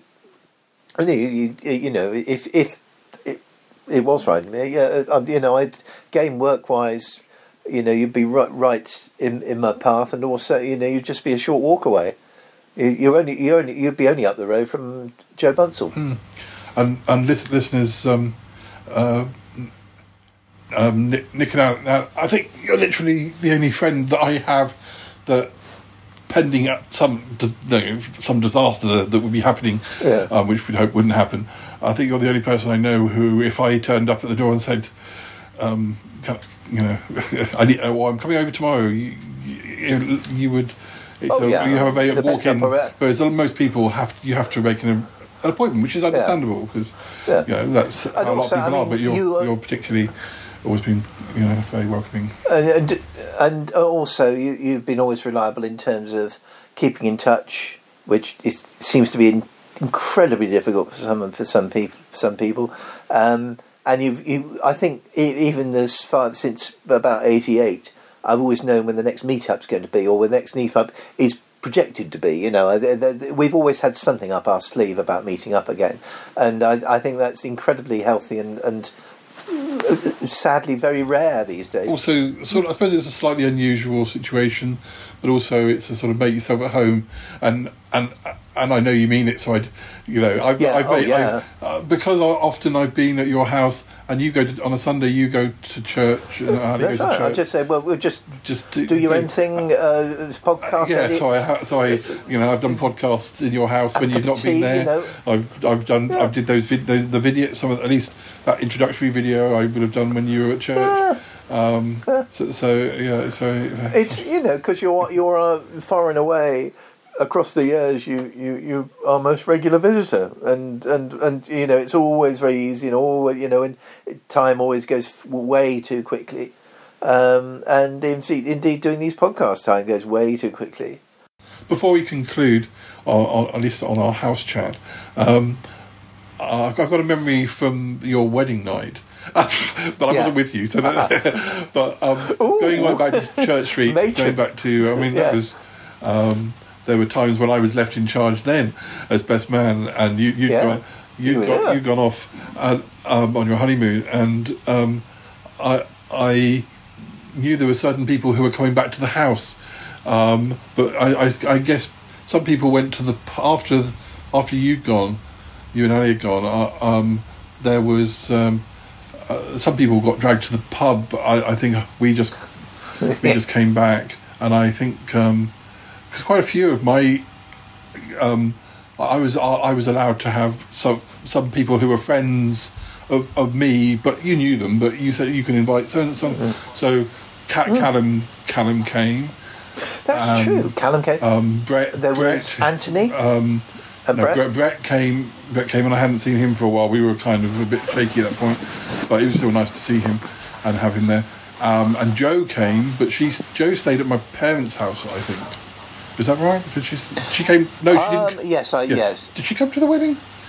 Or did she, yes, she did. Yes, she's in the photograph. So she stayed in my parents. Because bless her heart, her dad had died recently. Quite, around the time. I don't know. I'm trying to think how she got out to my parents. After the how did she end? But my cousin was staying in the house that in those days the Church Street house was you could cram a lot of people in there. My cousin, that's my cousin's husband, and my godson was staying. And most people had come home. I think my sister. Most people were back. My sister stayed at the Queen's Arms. A pub in town, and that was the beginning of a long association with the Queen's Arms that we had. We used to have Sunday lunch there. It was a bit like doing a roll call because nobody else had a key, and it was getting quite late. And I was thinking, was Dex staying with us?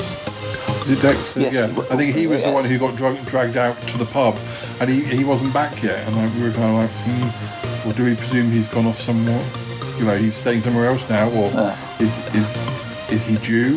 But if we can't go to bed really until he comes because he won't be able to get in. So, and I think he did finally show up, but it was kind of being all in charge. And then I went home with your wedding certificate in my jacket pocket. I had to get it back to you. And we kind of went, oh shit.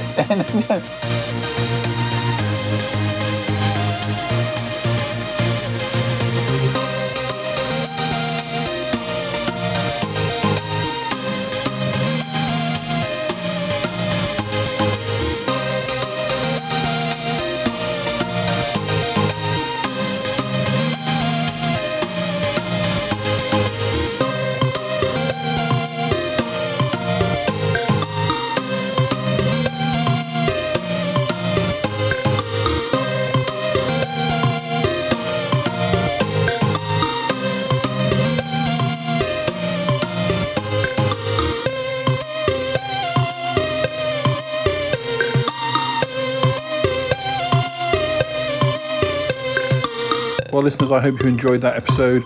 That's about all we've got time for. I think we dug up quite a lot of different stories there. Interesting how houses can trigger all sorts of memories.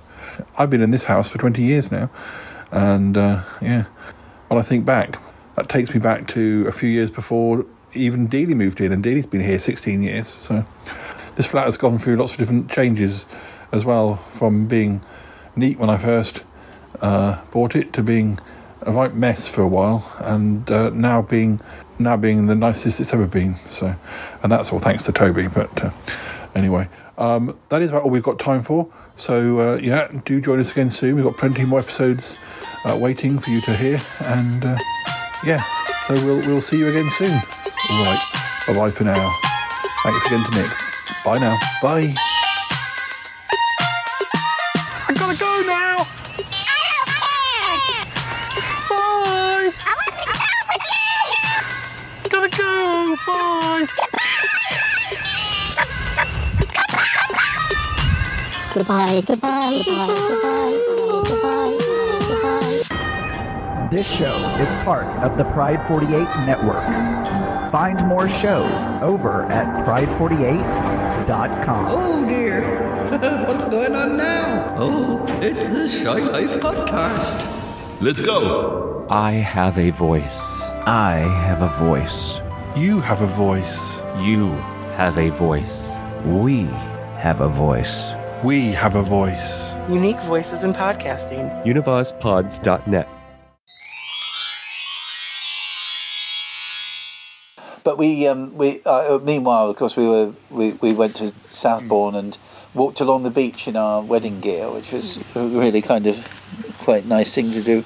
But yeah, so it was. We could get loads of people to stay over. Oh, Dills is here. I'm talking to Nick Dills. Oh, Dills, you all right, love? Yeah, he can't hear you. Oh, bless. Yeah, he's. Oh, is he? How is he doing? He's a lot better. Oh, good. Oh, bless his heart.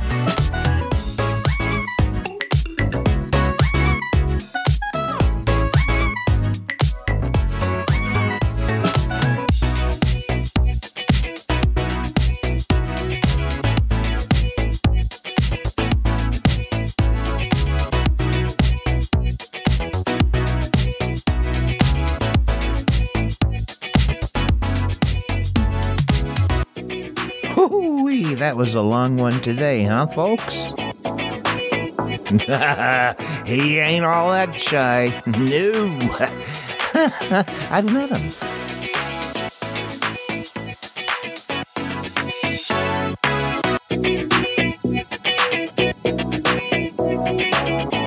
Bless his heart. Bless his heart. Bless his heart. Bless his heart.